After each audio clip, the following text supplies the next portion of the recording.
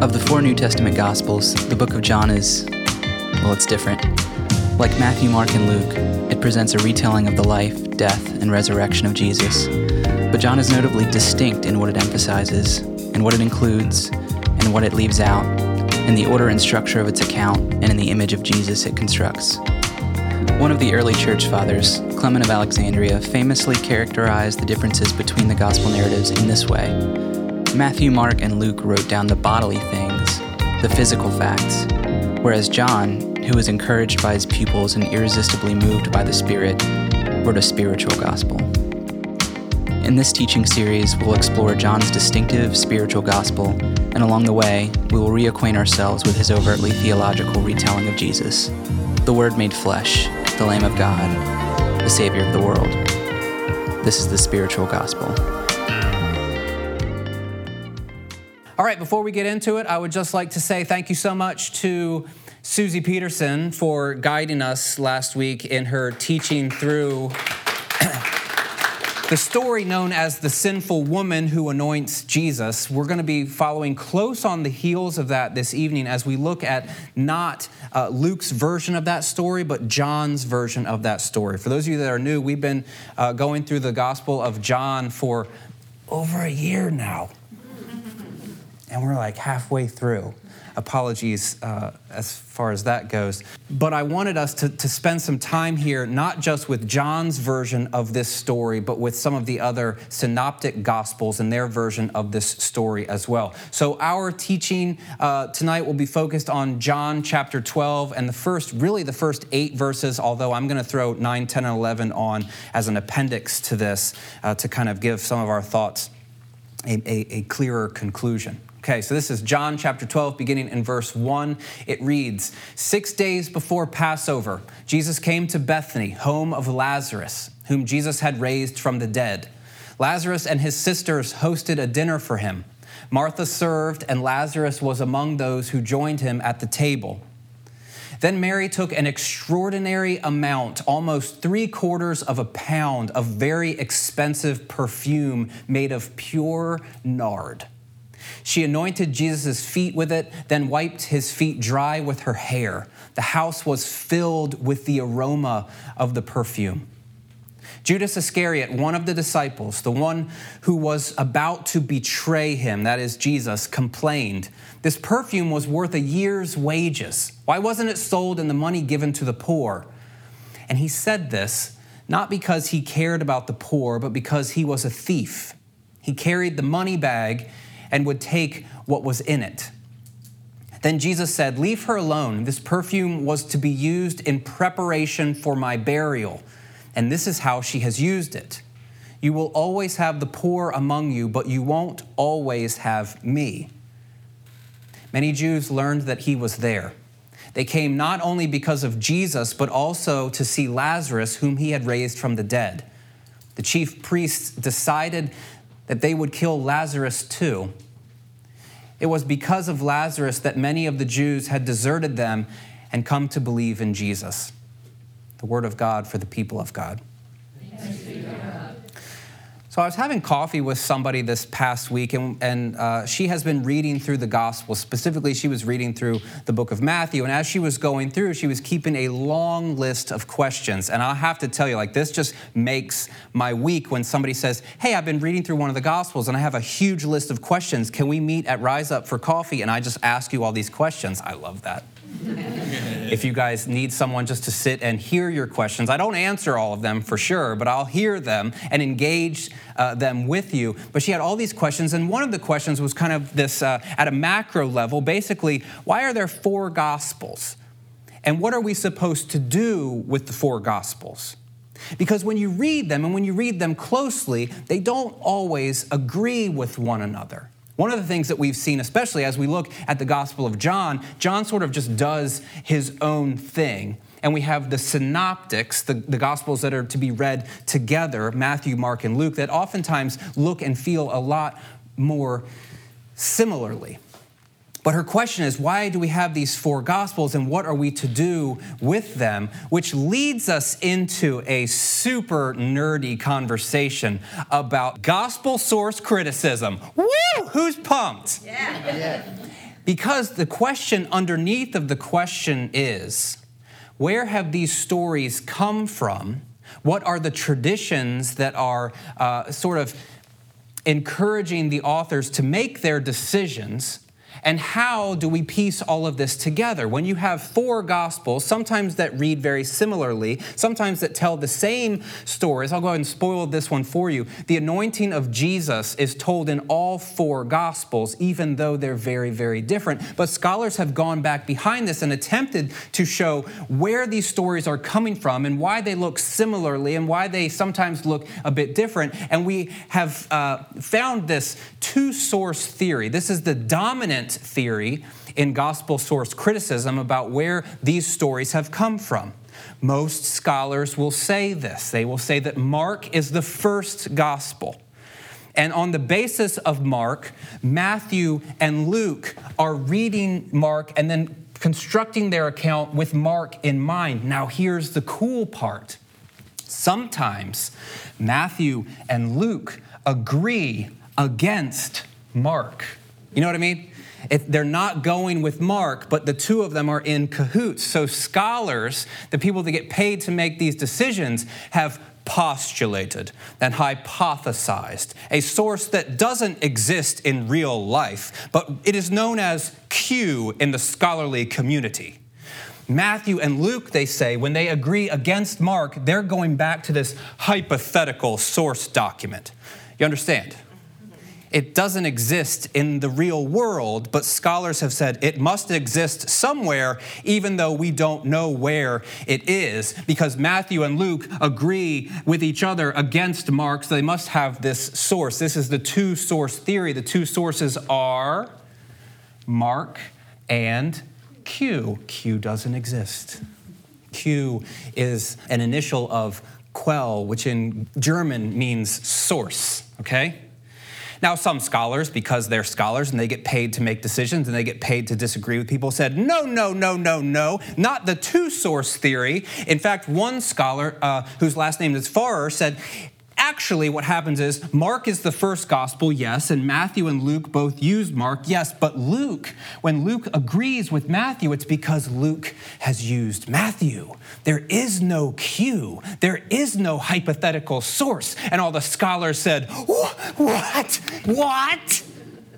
Farrer has this theory, and not everybody's on board, although it has caught some traction, especially over in Great Britain. And one of the prime advocates of a version of this is a New Testament scholar at Duke named Mark Goodacre. He's got a podcast. I'll link it on our Facebook page just because I can sense in your eyes, you guys want more of this.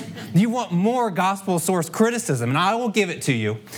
But then there's another guy named Griesbach, and actually I believe, if memory serves correctly, he's the one that kind of initiated this whole study. He says, no, in fact, Mark doesn't have priority. He's not the first. Matthew is the first. And Luke and Mark both go back and look at Matthew. And sometimes Mark is using Luke too. Complete bombshell. Great, good, wonderful. Excellent. This is why I'm showing you all of this. First of all, because I think it's really stinking cool. Second of all, because I think it's important for us to know our sacred text. Third of all, because of this. It says, it is indisputable that the 4th evangelist, that's John, drew on earlier traditions in the composition of his gospel. In other words, he did not create the gospel from whole cloth. What's happening? When John is telling the story, it's based on traditions that predate John, that John knows, that John is putting into his gospel. Think of all of the different gospel authors as people who are curating traditions, picking and choosing and shaping and beautifully putting together. It's almost like, not really, but almost like when some of your favorite musicians use a sample from an old CD, an old record, an old LP, an old 8-track, an old whatever, and that becomes the basis for their new song, okay? This is what the gospel authors are doing. They're taking old stuff and bringing it into their understanding of who Jesus is. Gail R. O'Day continues, it's critical, therefore, that the contemporary reader, that's us, not be naive about the transmission of traditions in the first decades of the church, that's what we're trying to address, or about the composition process. She goes on to say, source and composition theories help the contemporary reader to recognize and remember that the development of New Testament literature did not move in one step from the time of Jesus to the written Gospels, but that there were many intermediate steps. This will help us. Right now, it seems like a bunch of words, and you're like, all right, land the plane, Josh. Land it. Stick with me. We will get there. So this whole two-source theory, which is the dominant theory within scholarship, Mark is the first gospel, Matthew and Luke use Mark, but sometimes they agree against Mark and they're using Q. When we throw John into the mix, John isn't doing any of this. John is using independent but shared traditions and writing his own gospel. And if you want to take one step back, they all are. Mark is dependent upon these oral traditions about Jesus. Q, if it exists, is dependent on these oral traditions. And John is definitely dependent upon these oral traditions. This is why they're telling all the same stories. But this is why they're telling them in very different ways. Because sometimes the traditions have morphed and moved, and the communities surrounding these books are telling them in ways that are unique to those communities. All of this helps us to understand that while we have 4 stories of Jesus being anointed by some woman at some time, these communities are dependent upon the different oral traditions that are circling above. Now, one more nerdy element, okay, before we can get into what's happening here. What we have in Matthew, Mark, Luke, and John are these traditions about Jesus being anointed before his death, at some point before his death.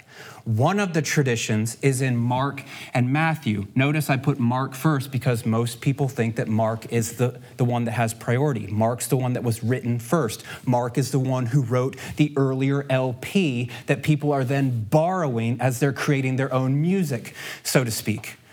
The when of this is the same. It's 2 days before Passover. It's in Bethany. They're at the house of Simon the leper. Some unknown, unnamed woman is the one who goes into this dinner party and anoints Jesus. She anoints his head with the ointment because she's preparing him for burial, and the disciples are the ones that get ticked.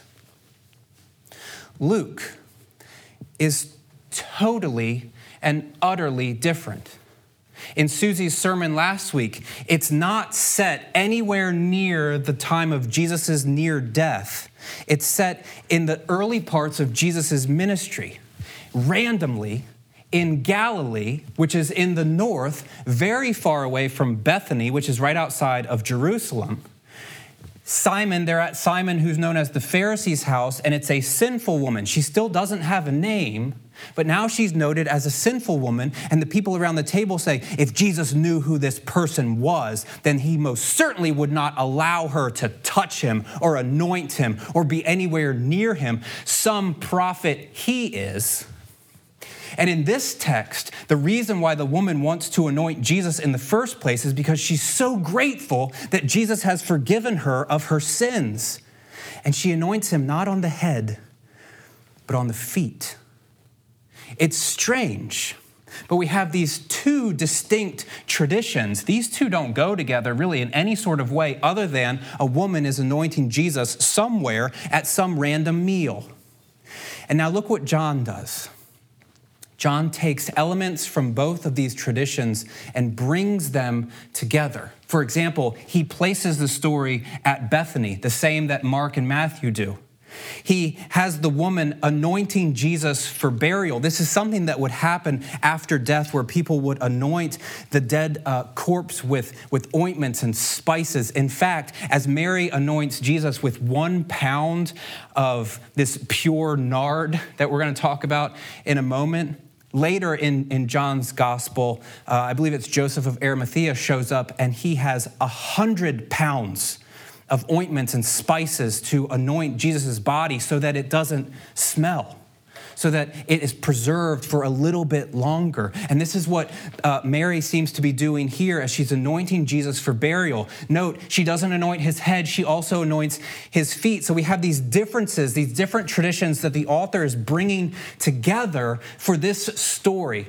Again, Gail R. O'Day says the fourth evangelist seems to have combined these two traditions into one story in composing his story of the anointing. The fourth evangelist, that's John, carefully combines the details from these two anointing traditions because both stories have details that serve the author's theological purposes.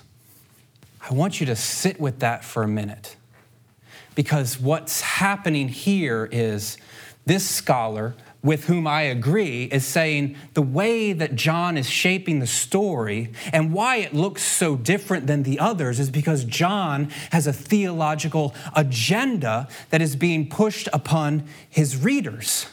We might be sitting here thinking, well, Mark and Matthew are saying one thing, and Luke's saying another thing, and John's saying something different. So which one is right? Wrong question. Wrong question. That's a question that we have been trained to ask because we care about the Bible being correct at all times. Flashback to my coffee conversation and the girl saying, why are there 4 gospels? I don't know.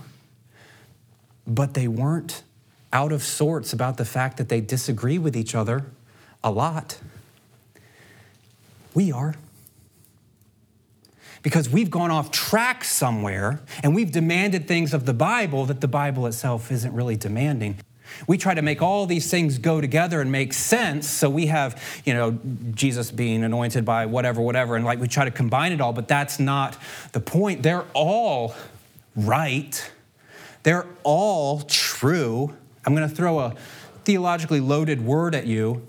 They're all inerrant, sort of, in the sense that what the author wants to present is being presented. What the author wants to communicate is being communicated. What the author wants us to see is available for us to see. When we flash over to the which one is right question, we're missing the point entirely. What we should be asking is, what's the theology underlying this story? Why is it in there? And when we ask this question, we get the most passive-aggressive text emoji of all time. That's the one. That's the question that we should be asking. Why is John including this? Now, if you're unsettled, and if you think what I have done is just taken a big bumfuddle of stuff and kind of swept it under the rug, let's have coffee. Because I would love to talk to you about all the times the Bible disagrees with itself and is in tension with itself and has these discrepancies. And if you want to call them errors, I'm fine with that, because we should be honest about the book that we have. But here the question is, what's the theological point that John is attempting to get across to his audience? And in order for us to see this, we're going to march our way through the text, and I'm going to show you just a little bit of stuff that's happening in the way that John has shaped this story and presented this story so that we can get to a place where we say, I know what he's doing, I see what's happening, I love it, and I'm leaving changed because of it. Okay?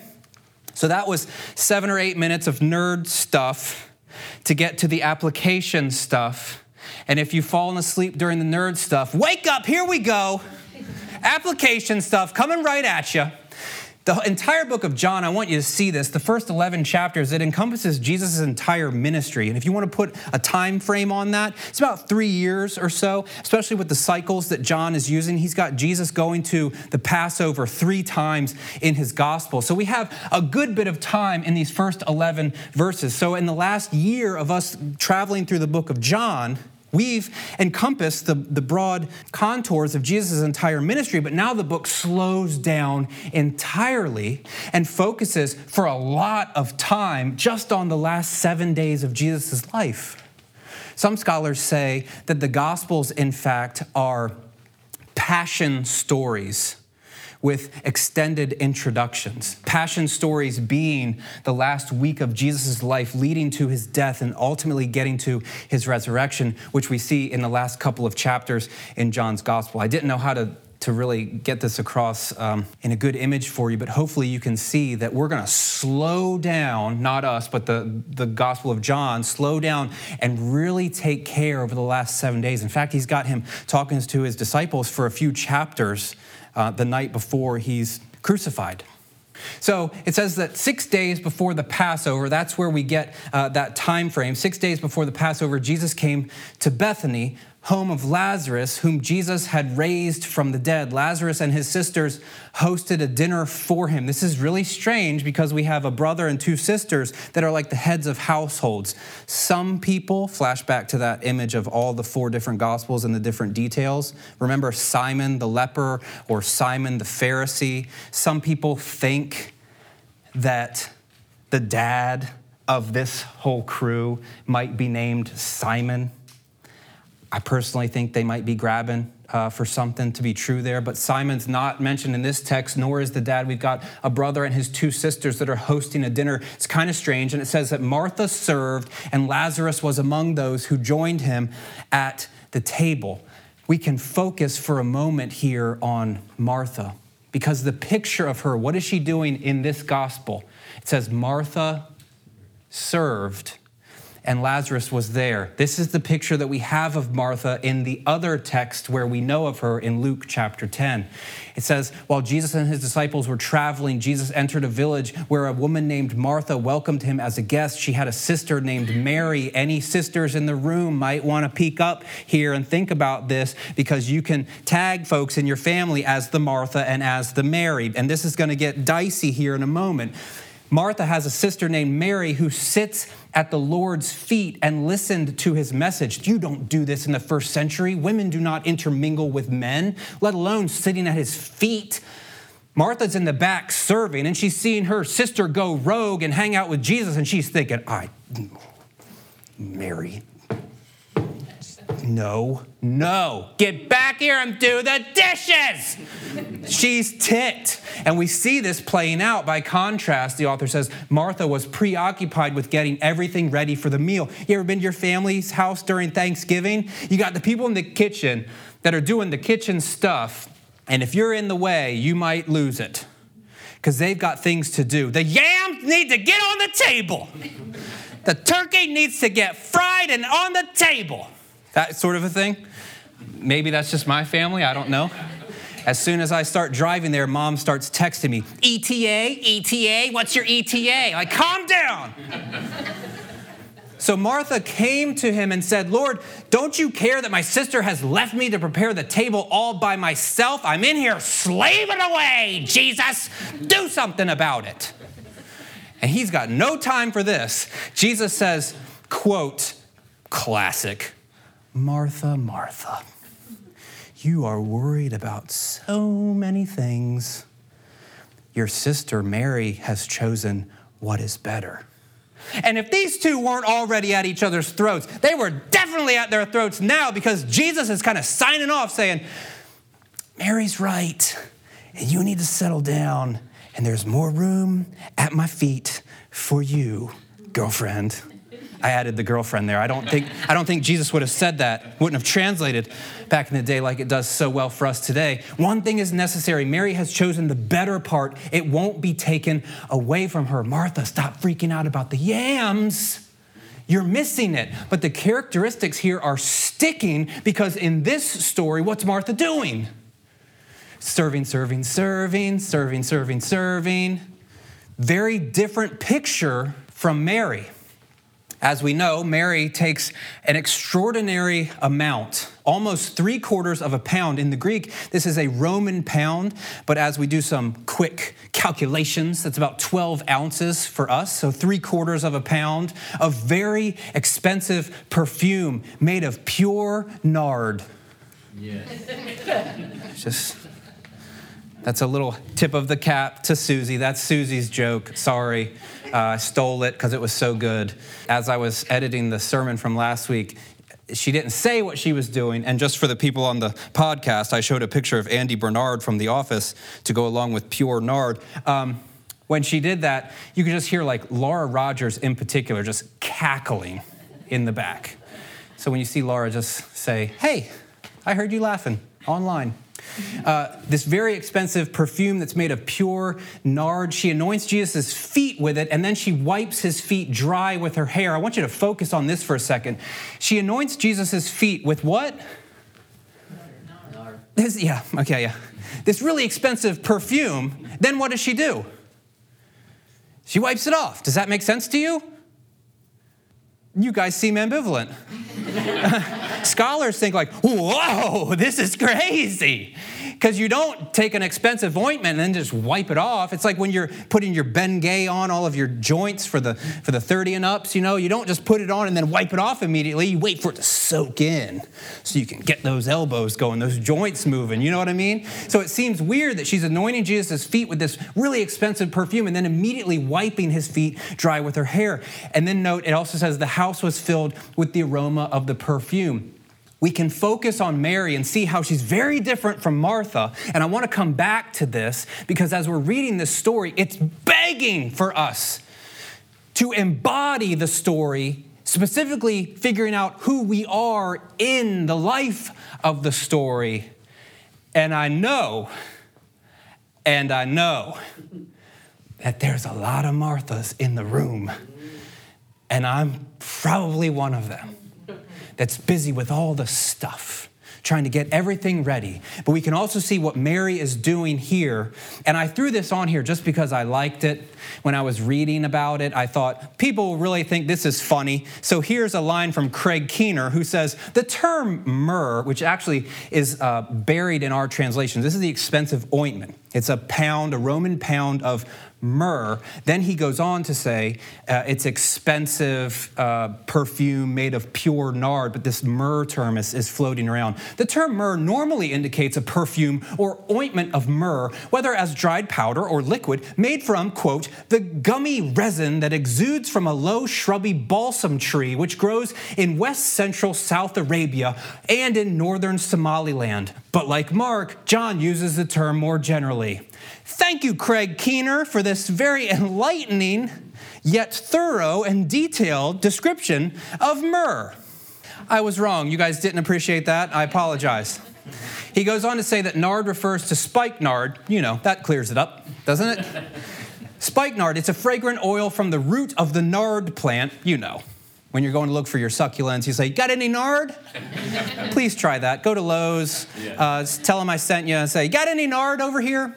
It's a nard plant of the mountains of northern India. The point is, this was the good stuff. And you can read here, this was the really expensive stuff. This is why Judas gets so ticked. What are you doing?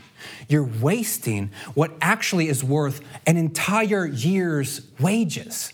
Susie threw out the term last week that it was $55,000 or so, and I imagine that's based on the mean income of the average worker here in America or whatever. But it's a year's wages of stuff. It's the good stuff. Now, flashback. Why would you dump it on somebody's feet and then quick wipe it up? It doesn't make a whole lot of sense. She anoints Jesus' feet with it, then she wipes his feet dry with her hair. In Luke, I want you to flash back here. The woman shows up at the dinner. Everybody's feet are hanging outside of the table because remember, they're all reclining. They're like on an elbow. The table's here in the middle. And they got the feet out to the side. And this woman comes in, this sinful woman in Luke chapter 7, and she starts weeping. And her tears cover Jesus' feet. And then she takes her hair and she dries the tears off of Jesus' feet. And then she takes her ointment and anoints them with this precious gift. But in John, it's like he's bringing these two things together. Mary anoints Jesus with the perfume and then immediately wipes it off. The use of the verb here for what Mary does to the feet is important. And there's a link that's happening, and we'll get there in just one moment. N.T. Wright says this, and I found it to be a bit strange. He said, in order for this to take place, she would need to let her hair down for the purpose of anointing his feet and then wiping it off. And that's roughly equivalent, N.T. Wright says, at a modern polite dinner party of a woman hitching up a long skirt to the top of her thighs. I read it and I had what Elisa's face looks like in my brain too, like, this is a really strange image. And also, maybe, because these codes of women's hair were to be employed for married women only, not everyone. And it seems that Mary is a single woman, so the fact that she's letting her hair down might not be that big of a deal. But clearly for NT and other people like NT maybe, as the hair is going down, there might be some folks in the room that are saying, whoa, yeesh, what's going on here? The point, though, in this story is this was servant stuff. You don't just go and anoint somebody's feet. That's what the servants do. And I want us to connect the dots here. Mary is taking this ointment. Perhaps she's doing something equivalent to rolling up her skirt, getting down on her knees, anointing Jesus' feet in the role of a servant. Churched folks, does this sound like a story you've heard before? In the very next chapter, this is Jesus who takes on the role of a servant, has his disciples in front of him, disrobes, gets down and begins to wash the feet of his disciples, and the same word that's used for when he wipes their feet dry is the same verb that is used of Mary when she wipes Jesus' feet dry with her hair. And all my people said, woo, that's good. You might not have known that, but what John is doing, he's linking these stories together, showing us that Mary is embodying devoted discipleship. Everything that Jesus was about, she is doing. She is enacting. She is the one that is being Jesus.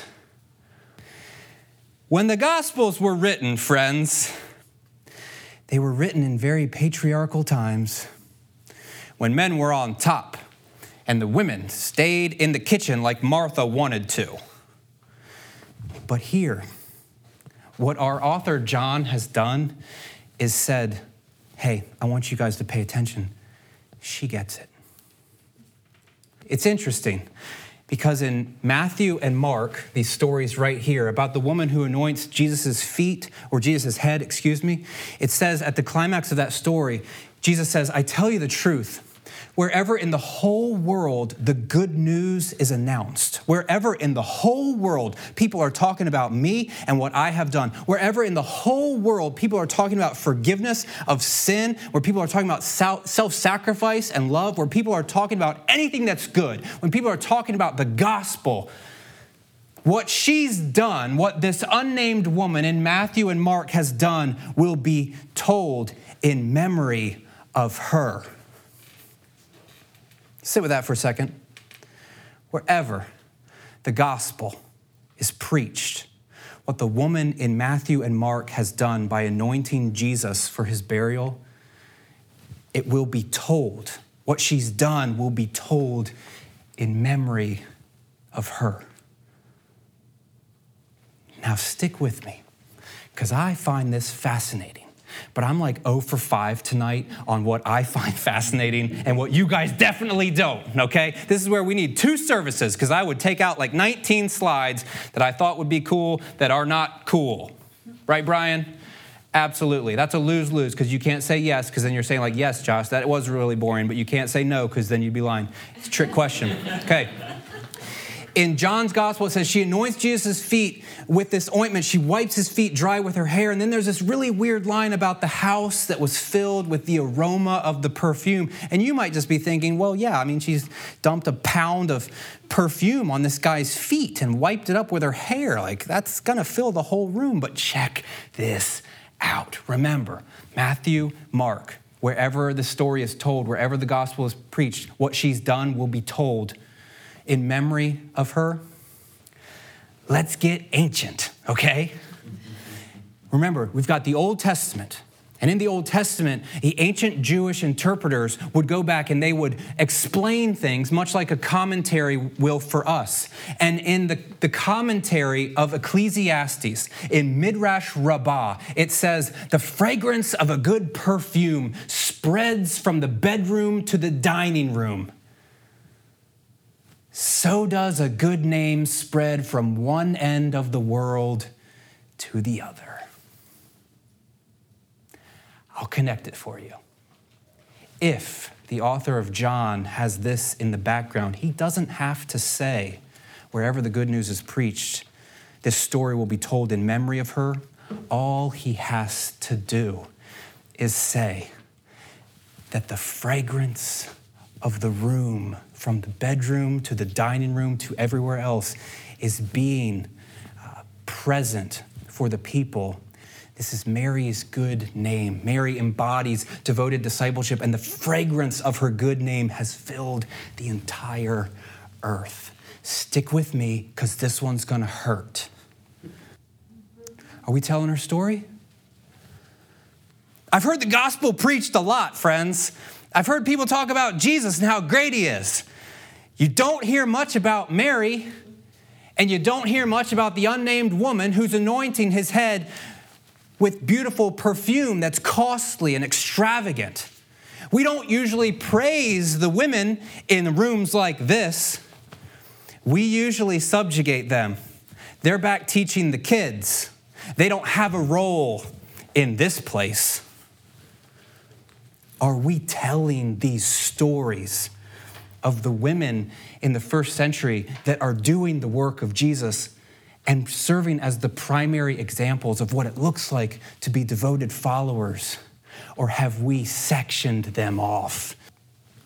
Sit with that. In contrast to Mary and to her devoted discipleship, it says Judas Iscariot, one of his disciples, the one who is about to betray him. The author is really trying to make this clear. Note all of these parentheses here. This is the author's commentary on Judas. It says that he's complaining. This perfume was worth a year's wages. It was worth a lot of money. Why wasn't it sold and the money given to the poor like Judas gives two junks about this? In fact, John says he said this not because he cared about the poor, but because he was a thief. He carried the money bag and would take what was in it. There's stories within the Gospels where Judas would leave and people would say, like, yeah, that's what he does. He has the money and he goes and gives it to the poor. But the author of John is not letting us off the hook with that. Judas, in fact, is the one who is contrast to Mary and to her beautiful act of self-giving sacrifice and love. And we have Judas on the other side of this as the greedy, money-hungry, self-centered individual. N.T. Wright says there's no escaping the challenge posed by the standoff between Mary and Judas. It's one of those scenes which positively shouts at the reader, where are you in this picture? Here's our application. We've got this beautiful story, and we've got these different players within the story. It starts off with Martha. Martha's serving. And I don't want to read too much into that, but it seems like Martha's got, some stuff going on, according to Luke anyway, and she's in the back and she's making sure everything has its place, and she's kind of missing the point of what's going on while her sister is out demonstrating her love to Jesus. Martha is over here kind of focused on the work at hand and missing Jesus in the midst, especially as Jesus is almost going to the cross to die. Martha is settled over here, making sure all the preparations are right and missing what's happening over here. And in the room, I would just imagine that oftentimes in our lives, we're busy over here with all of the details and all of the things and missing the important relationship that's happening over here. We're busy even doing our good things, our good deeds, and we're missing the Jesus in the midst of that. And also when we see people like Mary getting the praise in Luke chapter 10, Martha, chill. Mary has chosen the good thing. Or in John chapter 12, Mary in front of all of these people when Jesus affirms what she has done. And Martha kind of peeking through the door, seeing her sister again get affirmed over and over and over. And she begins to wonder, do I matter? Does he think of me? Does he love me in the same way that he loves her?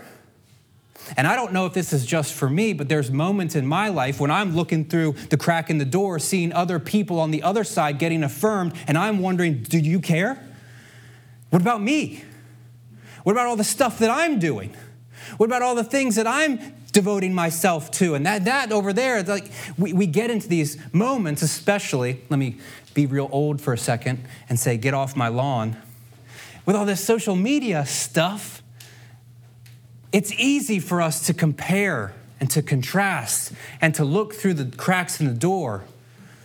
We also see Judas, and we might be quick to write him off, saying like, oh, we're nothing like that. We would never sell Jesus out. And I would want us to pause for a moment and consider perhaps how much like Judas we actually are. How close we seem to be, but then how distant we are.